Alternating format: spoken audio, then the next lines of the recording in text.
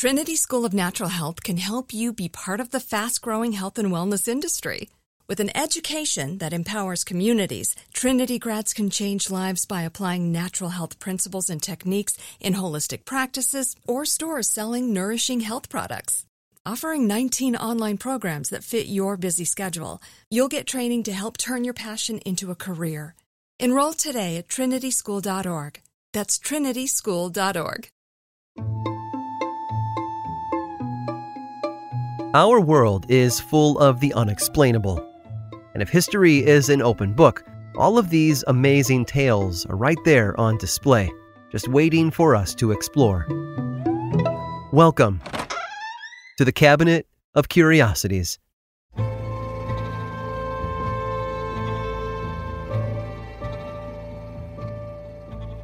Must be seen to believed. Patronized by royalty, nobility, and clergy, the smallest performers in the world, interesting alike to old and young, rich and poor. These kinds of proclamations grace the enchanting advertisements of one of the oldest and most lucrative sideshow exhibits, the flea circus. Depicting cartoon insects fencing one another or balancing on a tightrope, these inventive ads promised entertainment the likes of which had never been seen, or at least couldn't be seen without the help of a magnifying glass. If the idea of a flea circus sounds too good to be true, that's because it is.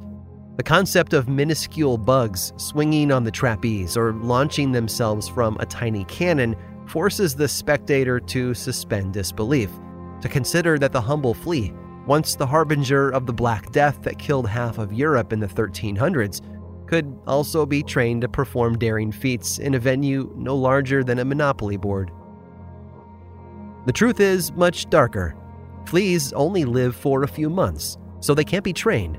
Instead, most ringleaders thread gold wires around their necks, which are then tied to various props for them to interact with.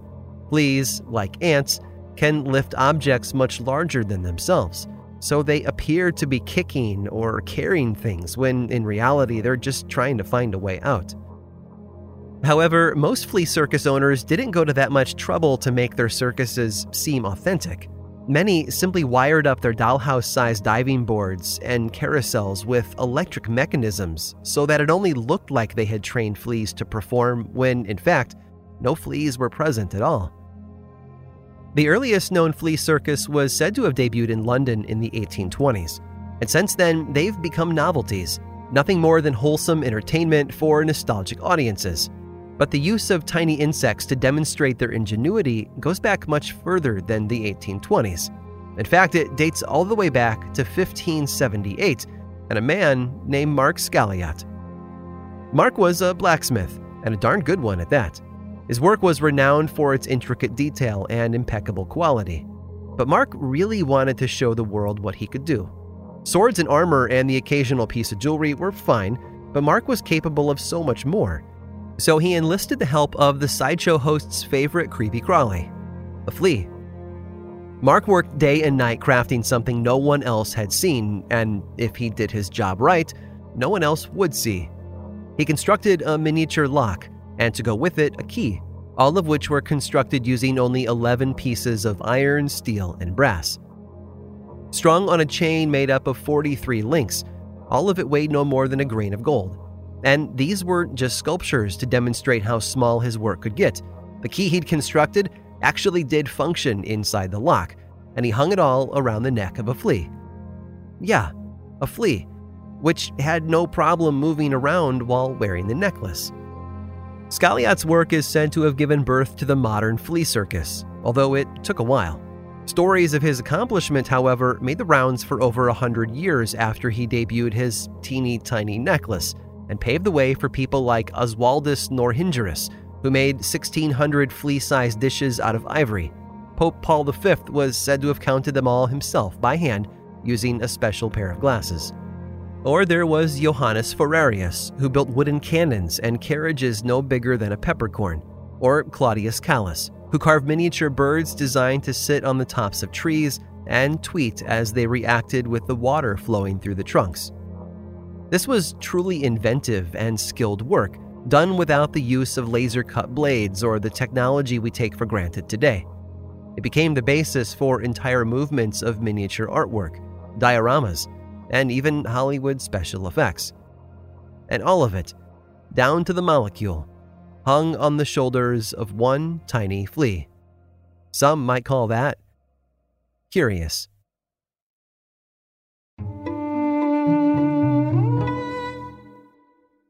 Trinity School of Natural Health can help you be part of the fast-growing health and wellness industry. With an education that empowers communities, Trinity grads can change lives by applying natural health principles and techniques in holistic practices or stores selling nourishing health products. Offering 19 online programs that fit your busy schedule, you'll get training to help turn your passion into a career. Enroll today at trinityschool.org. That's trinityschool.org. Right here, right now. Find your beautiful new floor at Right Rug Flooring. Choose from thousands of in-stock styles, ready for next day installation, and all backed by the right price guarantee. Visit rightrug.com. That's RITERUG.com today to schedule a free in-home estimate or to find a location near you. 24-month financing is available with approved credit. For 90 years, we've been right here, right now.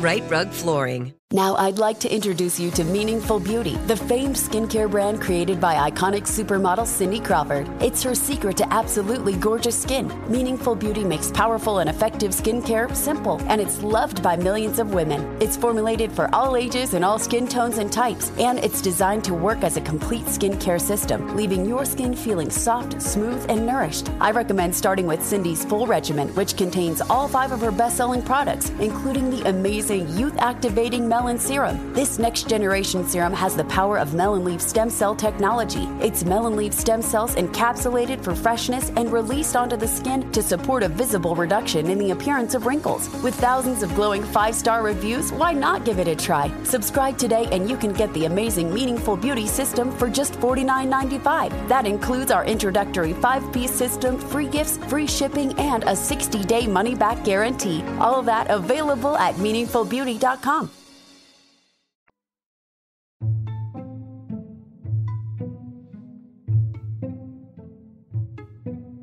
We put a lot of stock in numbers.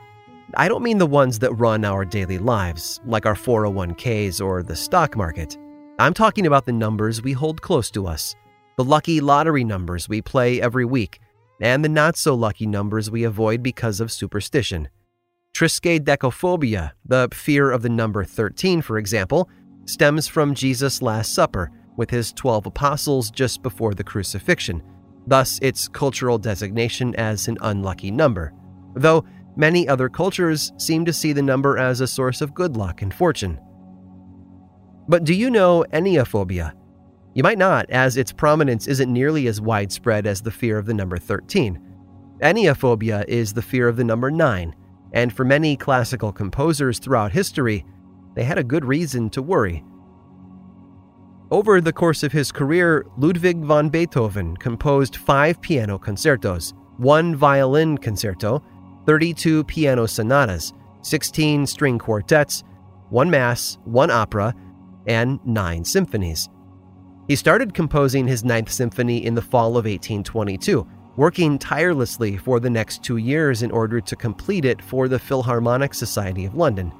The 9th was his last symphony he created before his death in 1827. Anton Dvorak, born 14 years after Beethoven's death, wrote a number of operas and chamber music pieces before his death in 1904. Among all those compositions, 9 symphonies. Franz Schubert, Jean Sibelius, Alexander Glazunov, Kurt Atterberg, and a whole host of others met similar fates.